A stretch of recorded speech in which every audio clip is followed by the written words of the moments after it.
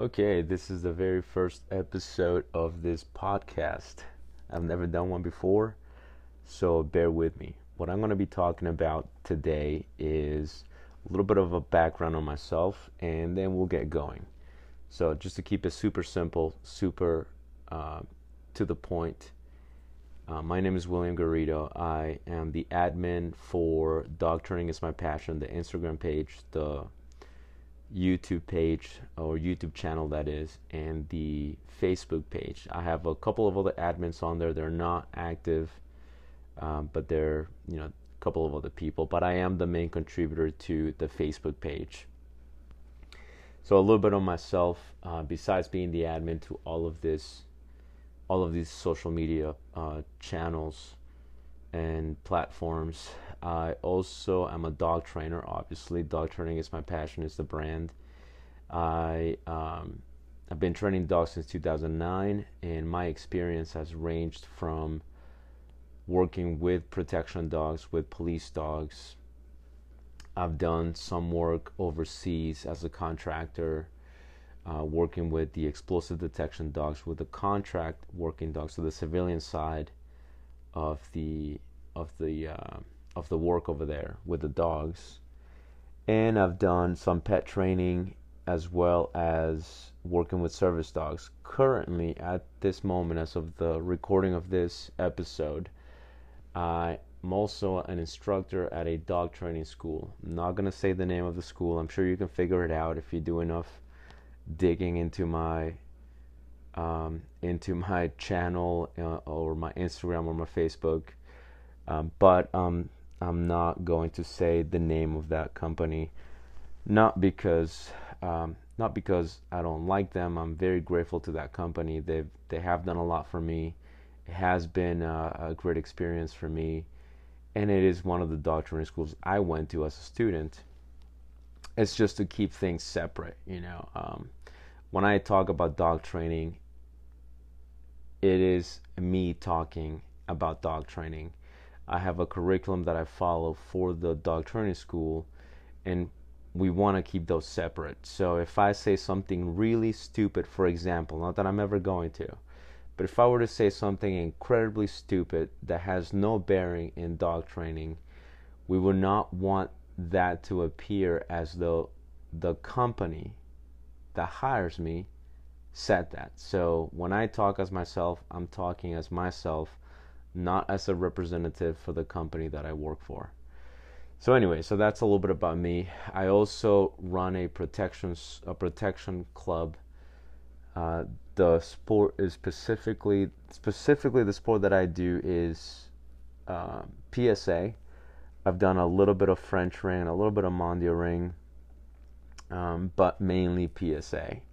I have had some club members have done other things, but I help them out here and there. But my main sport is PSA. I am a certified PSA trial decoy, so I go to trials every year to maintain my qualifications, and I am the main decoy or helper for my club. So that's a little bit about me, a little bit of an intro. And now what this podcast is going to be about, it's going to be about different things that I see and hear about dog training in general. There's just so many things that through my experience I have learned. I've learned a lot of things the hard way. I've learned a lot of things by learning through other people's mistakes. And my goal is to get as many people on the right track as I can. This is why one of the reasons I'm an instructor at a dog training school, because I love to set people on the right track, and that's just one of my missions I feel in life, is to do that in the best way that I can, not in an arrogant way to tell people that I'm the best, because I'm on my journey to being as good as I can be, but not in an arrogant way where my way is the right way or anything of that nature. I just want people to know that there are some fundamental things about dog training, animal training, and psychology in general that are never going to change. Some very basic fundamental things that will never change, are the same for people as they are for animals. And there are some things that are very different from species to species. And I think what happens is the dog training field is littered with prophets and just people who want to make dog training into a religion. And it's just sad to get away from the fundamental concept of animal training and to go into religion. So those are things that I don't like. And social media, of course, does not help. Social media is great for a lot of things. Clearly, one of the great things is you get to network and you get to listen and learn from other people, and it's much easier to connect with other people. But it's also a vehicle for just clowns and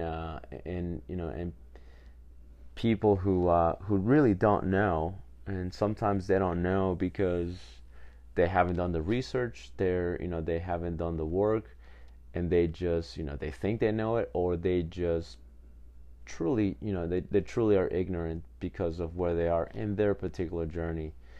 And so when those people get on social media and build a big presence or have a message that resonates with somebody, and even though it's not right, then this becomes a trend. And those are things that a lot of us, it's not just me, a lot of us look at those things and we're like, oh, no, it's really not that complex, or it's really not that simple, it's a little more complex than that. But anyway, so that's all that is. The reason for this podcast is to do that. Another reason too is to share my thoughts, share my experience. I do like to teach. I like to talk about dog training, because dog training in general is very parallel to just human psychology. There are some things that are just mirror image, and if you look at the experiments, back in the 30s and 40s in laboratories, these experiments were done on animals for the benefit of people, and to this day, this still happens. So there are some things that are definitely gonna go hand in hand, and learning about psychology, learning about human psychology, learning about training, and that just really, it's something that I'm passionate about. I have books on, I'm constantly reading and listening on the topic of not just dog training, but psychology in general. Self-help books, I'm huge into that.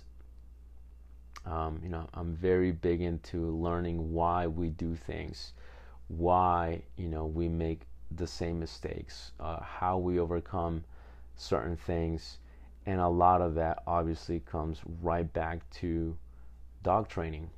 It's very, very similar. I've had this fascination for that topic, not dog training or animal training specifically, but I've had a fascination for human development and, I suppose, psychology and self-help for a very long time. When I was a kid, I didn't really think, oh, I want to be a dog trainer or an animal trainer, nothing like that. But the thought of getting better at something always fascinated me. When I was very young, I used to do martial arts. I did Taekwondo, WTF Taekwondo. WTF meaning World Taekwondo Federation, not the bad word. So I did Taekwondo when I was a kid. I really got into it. I was obsessed with it. I thought about it every single moment. I did it every day. I was fortunate to have a very strict, very strict, very traditional school that I attended, and had very traditional instructor. Everything was done in Korean. The numbers, the counting, everything was done in Korean, and everything was very strict. This is when I was a kid, so this was definitely a long time ago. And I was fascinated by it. I just wanted to get better, and I wanted to get better. And I thought about it. I practiced it every day. I practiced it when I didn't even need to practice it. I did it, and I got really good in a very short period of time. And a relatively short period of time. And what happened at some point is I got an injury, a really bad injury. I tore some muscles, and they put me out of commission for a while. So not only did I get injured pretty bad, but I also re-injured it twice. Once I re-injured it because I thought I was feeling better, but I knew I wasn't fully better.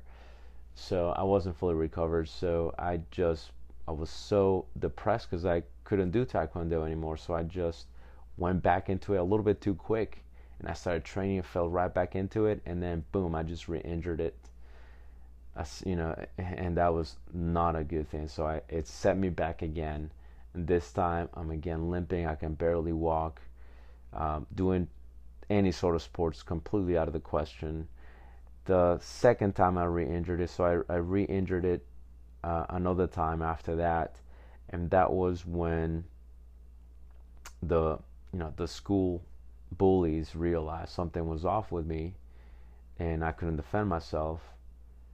And so, there was these two guys that kind of had beef with me.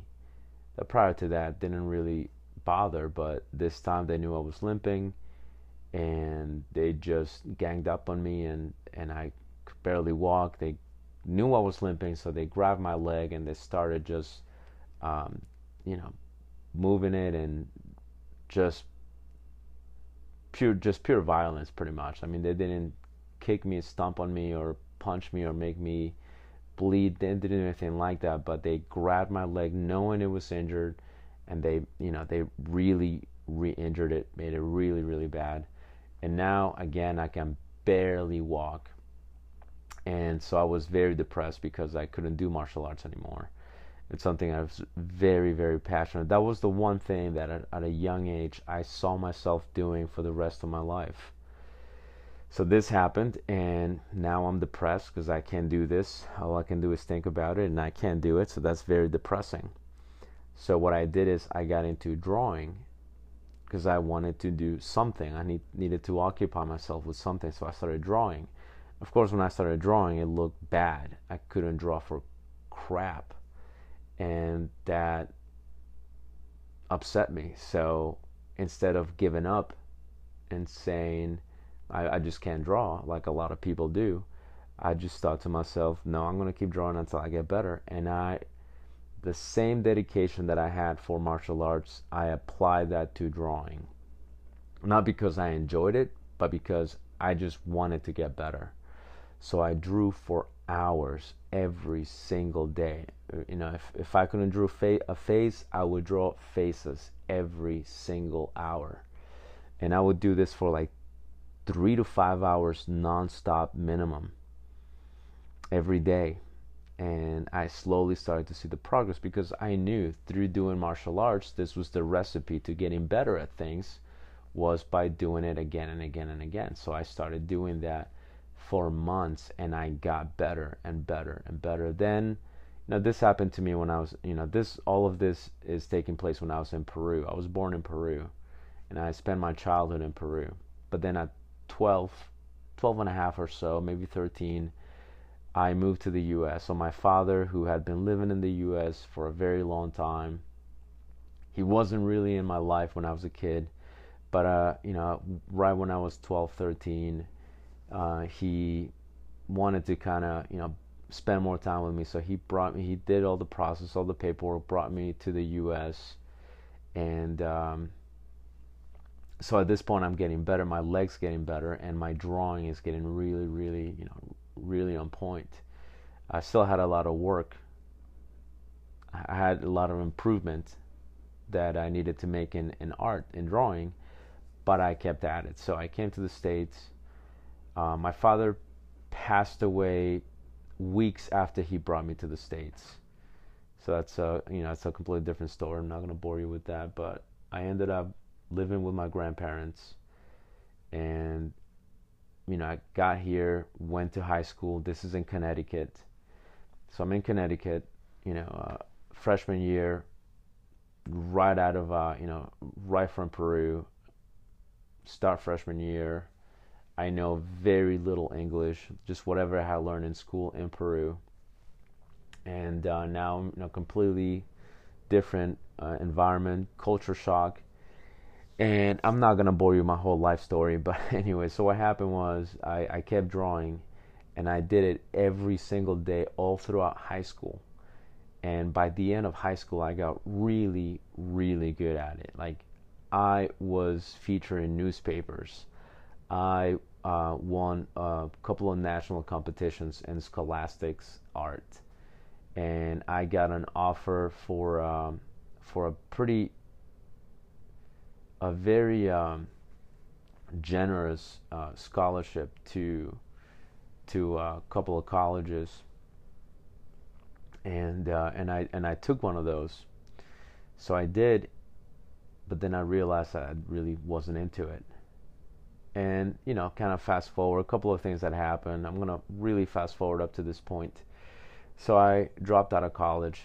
My heart really wasn't into it because I loved drawing and painting. I was good, really, really good. Not to brag, and I still am. I still occasionally draw. But just college was just not something I was into. So I dropped out after one semester, and then I joined the Coast Guard. I was there for 6 years, and in that time, now I'm not drawing anymore.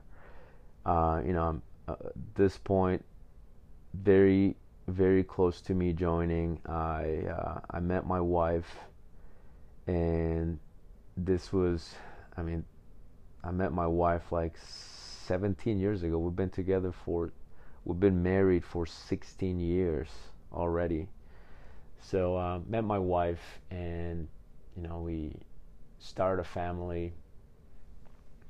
And now I wasn't really drawing. I was now in the Coast Guard.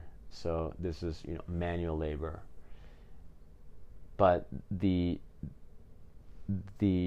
quest to get better at something was always there, and so I started researching, the topic of human development, and I started researching the topic of self-help, and I started reading and getting programs on that, and I always had this desire to get better at something. It always had to be something, and I would get obsessed with it, and that's kind of how it started. I wanted to get better at something. If I put my target on it, I needed to get better at it. I needed to get good at it, to the point of obsession. Well, towards the end of my enlistment, after 6 years, or right about 6 years, this is when I realized, I don't really want to be in the Coast Guard for like 20 years. So I started looking at different career options, and dog training was one of them. So I'm looking at dog training as a possibility, and I'm thinking, okay, well, how do I transition into that? So I did. I took a risk. I left with terminal leave. I went to this dog training school, US Canine. And when I went to US Canine, they didn't take the GI Bill at the moment. Now they do. But when I went to US Canine at that moment, 2009, they didn't take the GI Bill. So I had to take out a loan. I paid for it myself. And I went to it. And man, when I got there, I had no prior experience handling dogs, working with dogs, nothing. Green, right? So I go there, and I find myself back in that I'm not good at this. And I had interest in it. I was thinking, this looks like it's really cool, so I definitely want to do that. And I realized when I went to that dog training school, obviously through no fault of my own, I was new, so I was not good at it. Leash handling was awful. Timing was awful. Just the whole concept of training an animal was completely new to me. So I had to be back at that step one and now go through that obsession process all over again to get better at it. And I did a bunch of things to get better, from reading books, going to seminars, really pushing myself out of my comfort zone, working with dogs that I didn't even feel comfortable with, not dogs in general, but certain dogs. And if you're a dog trainer, if you work with dogs, you know exactly what I'm talking about. There are certain dogs that are just not fun to work with, that definitely give you the hairs in the back of your neck standing. And so, I did all of those things. I worked for this other company, and I went to this contract. There was so much that went on in this journey of mine to being where I am today that required a lot of pushing outside of my comfort zone and obsessing over just getting, thinking about it constantly, that got me pretty good, got me pretty decent. And not to brag or anything, but I am fairly decent at what I do. I'm not saying I'm amazing, because in my mind I am, but for the sake of modesty, I'm not going to say I am the best there is, because I know that's certainly not the case. I know that there are people that are way ahead in a different part of their own journey that makes them or puts them in a place where I look up to them because they have more experience than I do. But I am very good at what I do, and my leash handling, my timing, the way I explain things, the way I teach things to animals, my feel for the art of dog training, and the way I explain it to people. I'm pretty good at it. So this is where I am today, and I'm still fascinated by that concept of how do you get better at something. And I see it when I work with dogs. When I'm working with a dog, seeing that journey of them getting better at something is equally fascinating to me, where I'm like, you didn't know how to do this, and now through repetition and repetition and repetition, just like I did, you are also getting better. And I look at that, and I look at it as, the owner or the trainer that I'm helping, and same concept, you are not good at this. How do you get better? Here is how you can get better, is by doing this and approaching it this manner, and moving your body a certain way, and doing it this way, and putting in the repetitions and the sessions, and that is how you get better. And then watching the owners or the trainers that are in training get better at it. The person who's never trained a dog, in a matter of a few months, get them to a point where they actually look really good, and they can confidently train a dog. It's also fascinating to me. So the whole concept of learning a skill and getting good at something that I've always found very fascinating. And that's what this podcast is about, is every topic that I'm going to bring up. And I'm gonna definitely aim to make this a regular thing, not just a hit it and quit it.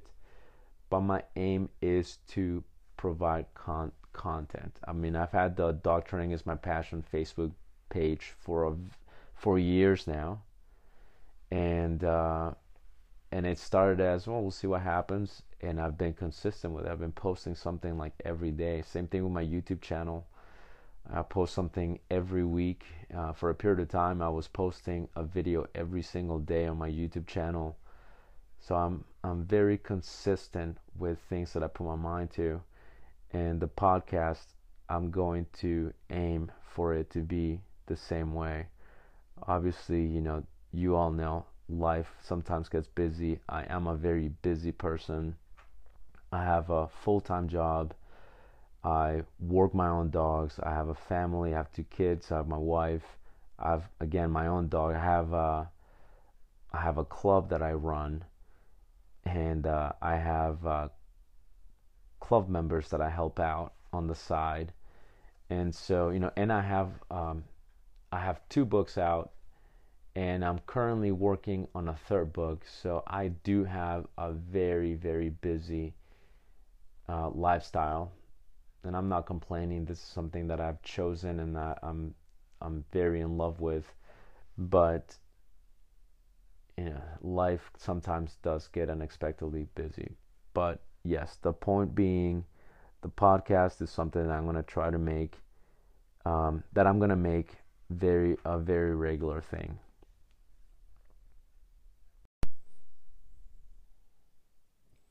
Okay, I'm going to be talking about resource guarding. This was a topic that was requested for me to expand on by a former student and a follower on the YouTube page. So thank you, Taylor, for that suggestion.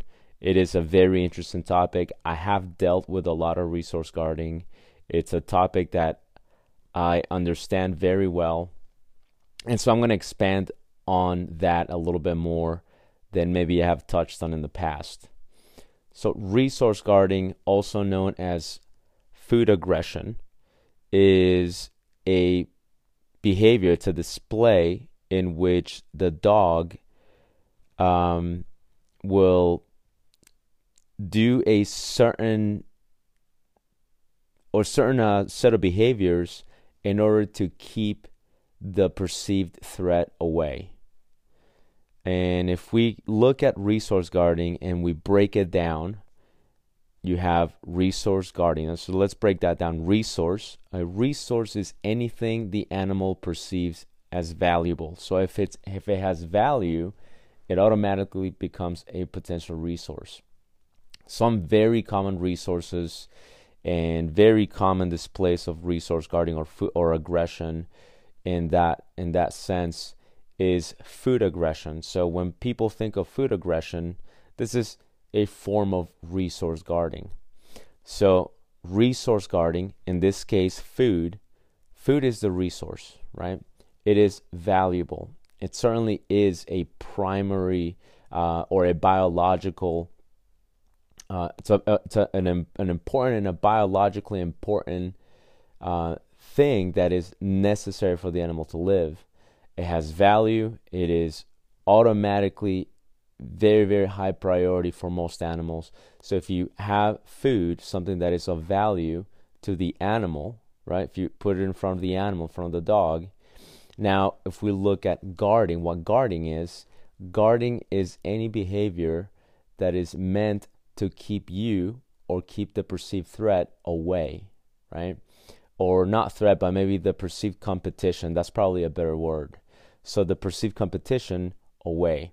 So any behavior that has the intent to keep the competition away, that would be the guarding part of resource guarding. So when the dog has a bowl of food, or the dog has a bone or a treat that is very, very high value and the dog is consuming it, this now potentially is a resource. Not potentially, this is definitely a resource.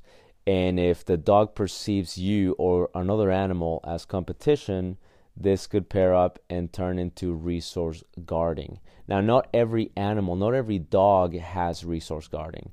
Some dogs have the food or the bone in front of them. It is valuable. They are consuming it. They are enjoying it. So it does have value. It is a resource. But they will not guard it from the perceived competition. Or maybe they don't even perceive it as competition, right? Maybe they don't perceive you or the other dogs as competition. And if they do, maybe they just don't do anything about it. And so you see dogs that do very well in a scenario like that. You could get close to them, you could take the food bowl away from them, you can take the bone away from them, and they don't guard it from you because these dogs don't have resource guarding. But you're going to have dogs that do have resource guarding. You're going to have dogs that are going to growl, that are going to show teeth, that are going to do maybe some more subtle signals to let you know, hey, I want you away from this.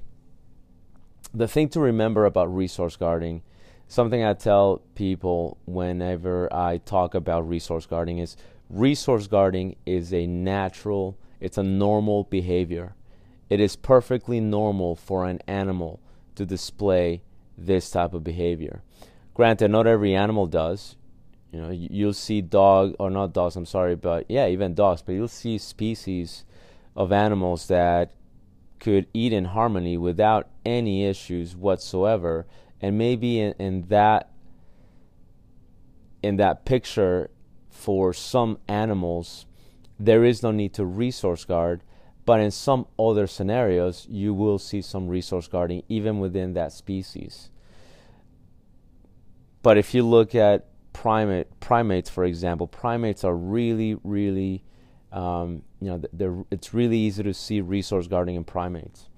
You look at, all the way to humans. So if you look at, chimpanzees, you look at humans, you look at other primates, you'll notice that there certainly is resource guarding, meaning the animal or even the person has something.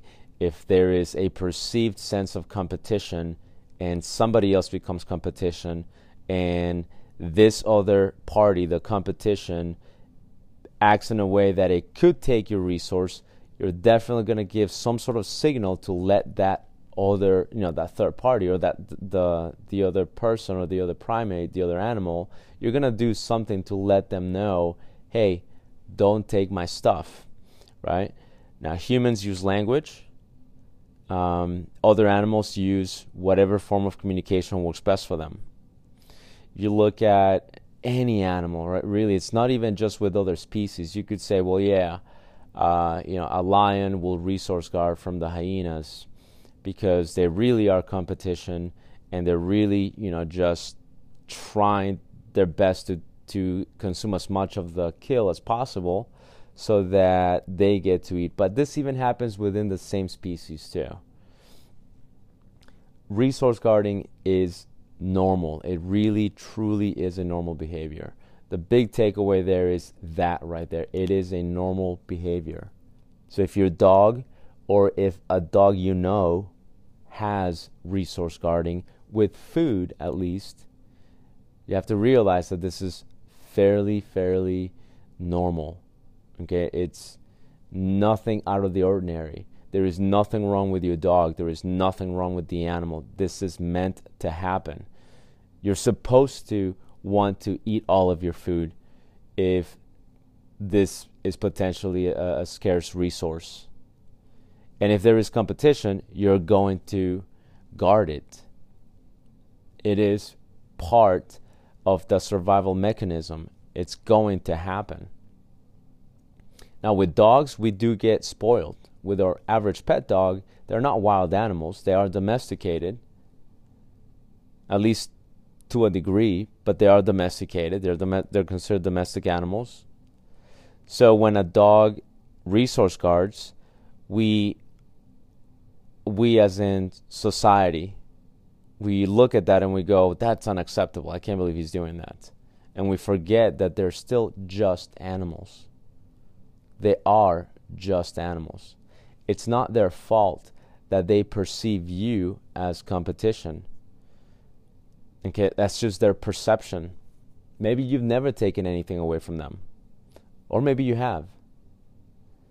But it's not their fault that they perceive maybe your children as competition. Maybe your children have taken things from them.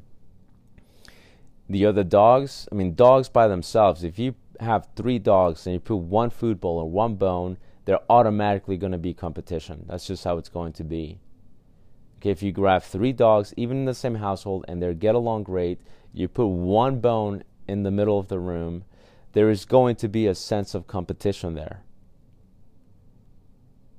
So it is natural that at least one of these 3 dogs, if not all of them, are going to display some sort of guarding behavior.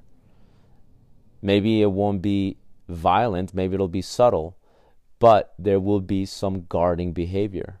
There will be some possessiveness because it is a scarce resource in this particular scenario.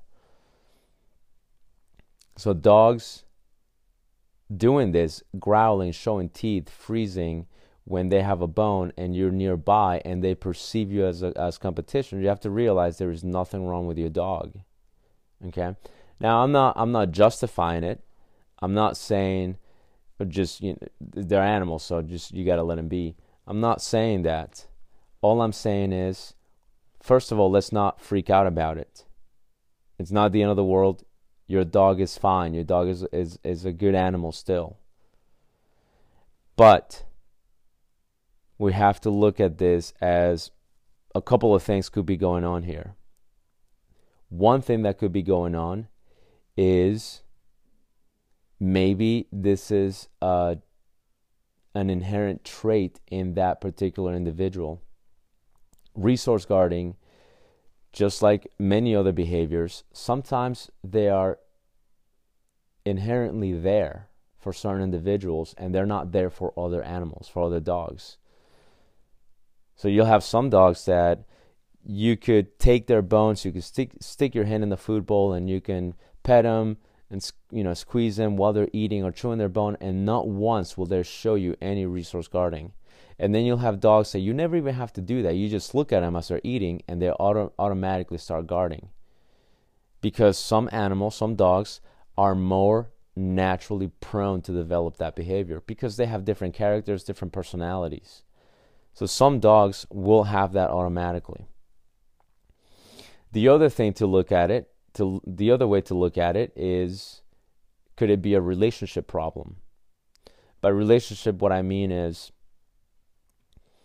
if your dog maybe has had some sort of misunderstanding through maybe accidental rehearsal or accidental, maybe you accidentally did send the wrong message without you realizing it. A very common one is the dog is chewing on a bone and you start petting your dog. You go, oh, you're so sweet. You're enjoying that bone. That's awesome. I love you. Yeah, enjoy that bone. And I'm not saying that's bad necessarily. It could be. But what I'm saying is, some dogs will look at this as you pestering them while they're chewing on their bone. And even though that was not your intention, this became the perception. Perception is everything. So if the dog happened to perceive that as competition, as you're pestering it, the dog could potentially go, well, crap, if you're going to pester me, I have to let you know that this is my bone and that you should back away. Therefore, the dog now could potentially resource guard as a result of that happening multiple times. So if it is relationship oriented, this is something that can be addressed without any issues. Okay, and here's how I know too that this is relationship oriented too in many instances. If you are familiar with temperament tests, if you know how temperament tests work, this could be a podcast or an episode by itself, in and itself, because that topic itself is complex enough. So I'm not gonna dive deep into that here. But a temperament test, very, very quickly, is when a neutral person assesses the dog's temperament by putting it in different scenarios and assessing and evaluating how they respond to those scenarios. One of these scenarios, depending on the type of temperament test you're conducting, could be resource guarding. So doing temperament tests, I have done temperament tests in which I see no resource guarding whatsoever from the dog. And I'm, part of the test is I'm pestering the dog to see how they respond. We're doing this safely, of course, but we're doing it to see how the dog responds, and nothing happens at all. But then the owner, the person who actually owns the dog, will say, oh, he does growl at me. Okay, so this could be an example of relationship. Doesn't do it with a stranger because there is no relationship. Will do it with its owner because the dog feels more comfortable with the owner. Sometimes the flip side of that happens. I've done temperament tests when this happens more often, where the flip side of the previous scenario happens, which is you do the temperament test, you put the dog in that resource guarding scenario to evaluate their response. And during the temperament test, during that scenario, they will guard. They will even bite the assessor hand. And they can get pretty violent. Not always do they get that violent, but there will be some sort of guarding with a lot of these dogs. And you ask the owner, hey, does your dog do that with you? And they'll go, no, not at all. I could take the bone, I could take the food bowl, and not once does he growl at me. Well, what's the difference? The difference is, if I'm testing the dog, I'm the neutral person. The person who owns the dog has a relationship with the dog, so the dog doesn't guard from that person. So it can be very relationship oriented. This means that if your dog resource guards or has food aggression with you, this could be somehow tied to a misunderstanding in your relationship with the dog. And this can be addressed. You can address this by working on your consistency with the rules. This could be addressed by working on the expectations that you hold your dog to. So looking at it that way, I can look at it as, well, this dog maybe does resource guard, maybe it does view me as competition, but we can address this. How we can address this, there's a couple of different ways. There is the counter conditioning and systematic desensitization. Basically, I tell the dog through this particular drill, I let the dog know, hey, I'm not going to take your food. I don't want your food. And my presence actually doesn't mean I get to take away your food. My presence means I add value to what you already have. So then this becomes a counter conditioning exercise. Lets the dog know that my presence while it's eating its food or chewing on its bone, my presence in that picture, in that context, means I'm going to give you more value. I'm going to add more. I'm going to make it a much more enjoyable experience by tossing high value treats in your direction. So suddenly my presence when you have a bone or a food bowl doesn't equal crap, he's going to take my stuff. It equals, oh great, he's going to bring me more stuff. So that's one way. The other way is through corrections, through positive punishment. So positive punishment meaning you do this, there's a consequence, timely consequence, and it is done properly without really going over the top, but using just enough to let the dog know that's not going to happen. And then the dog goes, oh, got it. Yep, not going to do that. Provided the dog understands this. Provided there's already some sort of relationship there. If there is no relationship and you do that, or the relationship is not good and you do that, you give the correction, this could potentially make your relationship even worse. So very important to look at that option and be aware that if you're not doing it right, if you're not doing it with the supervision of a professional, this can potentially create more problems. But basically you, in either case, you are addressing, hopefully you're aiming to address the relationship where you're letting the dog know, hey dude, you got the wrong idea. I'm not competing for your bone. Or you're going, hey, you don't get to do that. But in either case, you need to do more than just those two exercises. I would prescribe more consistency, more training, more clear rules and boundaries in the relationship to let the dog know that things are a certain way. I'm not just saying a bunch of rules and restrictions. I'm saying fairness. Okay, this is part of the relationship process is fairness. I want my dog to feel safe. What I do with my dogs is I have this not obviously not verbal, but I have this unspoken contract with my dogs. And my contract is this. I will not make you feel uncomfortable. I'm not going to harass you. Not only that, but I'm not going to let anybody else or any other dog harass you. This means if I give you a bone or if you have a chew toy, I will make sure that you enjoy that. Not only that, I'm not going to pester you, but also I'm not going to let somebody else or another dog pester you. So if you're enjoying your bone, I'm not even going to let the other dog stare at you while you're enjoying your bone, because that can be annoying too. I'm going to make sure that you enjoy it. But at the same time, I'm going to make sure that you also leave the other dogs alone when they are chewing on their bones.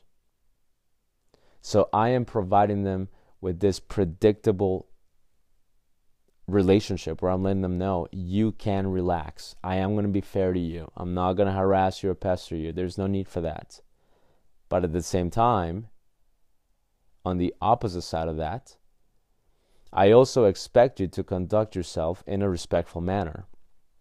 Just like I'm going to be fair with you, I expect you to be fair with me as well. So I'm not going to harass you while you're eating, or in any other setting. I'm not going to harass you or make you feel uncomfortable. But I'm also not going to accept unreasonable displays of aggression or any display of aggression, period. Meaning, as an example, if you are chewing on your bone and, part of my contract is I'm not going to make you feel uncomfortable. I'm going to make sure nobody or no dogs make you feel uncomfortable. You can relax. But if I happen to be in the same room, I'm not even looking at you, and you come at me and charge at me to push me away, no, that's unfair. I'm fair to you. And in that scenario, what you did was unfair. So we have some relationship building and some bonding that we need to address here. Okay? What made you do that? What am I conveying that makes you feel like this is something you have to do? If the answer to that, well, I've gone through everything, there's just not much. Maybe in the past, in your previous home, this happened, but this is not your previous home. So I'm going to tighten up things a little bit more. I'm going to go, all right, dude, we're going to have to restrict and limit some of those freedoms that you have. And we're going to maybe revamp our relationship a little bit so that you know that there is a little bit of a hierarchy here. Okay? There are some boundaries, there are some rules that you have to abide by. And I will clarify the relationship that way. Okay? On top of other things too, I'm not just going to restrict and add a bunch of boundaries. There is going to be other things involved. I do want the dog to feel comfortable with me. I want the dog to feel comfortable in its environment. But again, I'm also going to make sure that I don't see any unpredictability on your side either. And if there is, it is my responsibility, it is my job to address that. Okay? So, very relationship oriented. I'm going to be fair to you. You have to be fair to me.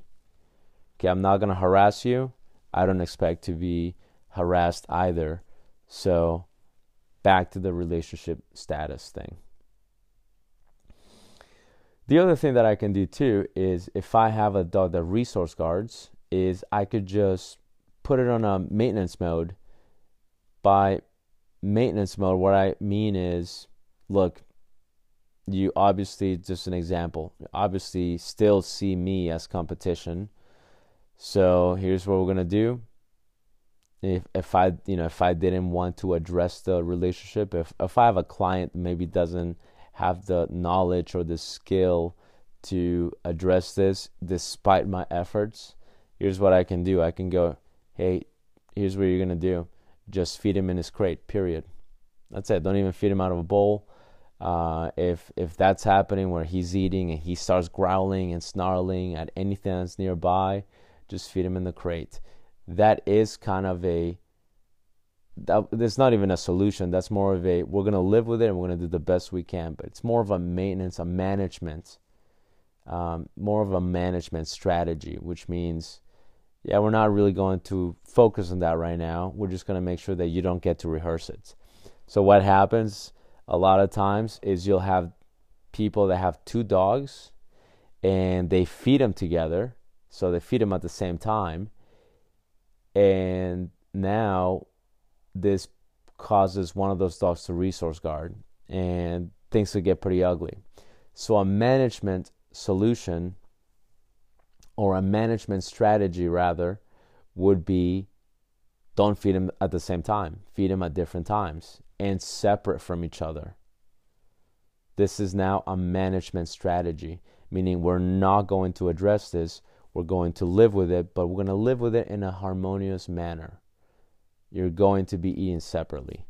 Or I am going to feed you in your crate so that you don't get to rehearse this behavior, so that you don't get to see this thing that gives you the idea that I'm going to take your food. Also, going back to being fair, if now that I was talking about these two dog scenarios, this actually does happen. I've heard of this happening multiple times, in obviously different cases. But people do that. People that have multiple dogs, they'll feed them all at the same time, which there is nothing wrong with. I feed 2 of my dogs, they eat at the same time. And I've even had 3 of my dogs all eat at the same time from their own food bowls. But here's what I do. The second one of them is done, I ensure that that dog does not go to the other dogs while they're eating, because then that makes the other dogs feel uncomfortable. So if I have the 3 dogs eating, one of them is going to finish first, and this one dog that finished first probably will have the inclination to go to the other dog that's still eating and pick out some of its food. And I'm not going to let that happen. I'm not even going to let you go in that direction. You're going to let that dog eat, even though you finish yours. You're going to wait there, or I'm going to put you in some sort of command like a down or something, and you're going to wait there, or I'm going to pull you away. That's fine too. But I'm not going to let you harass the other dogs while they're eating. Because if you don't do anything about it, and the 2 dogs are eating, one of them finishes first, and the second it finishes, it goes to the other dog. Even if the other dog has no resource guarding, this happens often enough, that dog will develop resource guarding, because it will have no choice but to do it. Otherwise, it's just not going to eat. And people don't think about these things. Your average pet owner doesn't think about that. So, important to know that. I want to make sure my dogs feel safe, all of them. I want them to feel comfortable. If they're going to chew on a bone, they're going to chew on a bone. We don't even let the cat bother the dog, any dog. So if the dog is just there chilling, enjoying, having a good time, chewing on his bone, laying, and the cat starts stalking the dog, we go, hey, no, knock that off. He's chewing something. He's taking a nap. Let him be. You're not going to pounce on that dog. And we will push that cat away. Because, again, it is an unspoken contract that I have as a pet owner with my dogs. They will be comfortable. I will not sacrifice their comfort for the sake of a dog or another animal that just wants to get an extra bite of food. So I will make sure that these dogs are comfortable. This addresses my relationship with them. It does make it so that I'm not a person that takes anything away from them, and that I'm advocating for them. So, relationship, again, we're going back to relationship based. Okay. The other thing too is, because this is a natural behavior, I want to remember that because this is a natural behavior, again, it's not a bad thing necessarily. It really is not. It's only bad when the dog is flipping the hell out and it's unreasonable in its guarding, and it's just going after anything that is nearby. Then it is incredibly important that obviously that we address this, because that is not normal. That's more abnormal. That falls more on the abnormal category, where I get it, it makes sense, but you're way too quick on the trigger. Nobody's even actively reaching for you, and you just see this person and you automatically try to light them up. And I have seen dogs like that too. So we're going to wrap it up. and I'm going to do a little bit of a recap on what I talked about. Resource guarding. We talk about resources, anything that is perceived as valuable. Guarding, which is any behavior meant to push the competition away, occurs when either A, there is a misunderstanding in the relationship, or B, it's an inherent behavior in that individual. Okay? How do we address that? By addressing the relationship. I could also address it through counter conditioning, which in itself will also address part of the relationship. And I could also address it through punishment, positive punishment. This is more operant conditioning. Counter conditioning falls more under the classical conditioning, and positive punishment will fall more under the operant conditioning category. Another thing too that we talked about is I want to make sure my dog feels safe. I want to make sure my dog is comfortable. I'm going to be fair to you. You also have to be fair to me.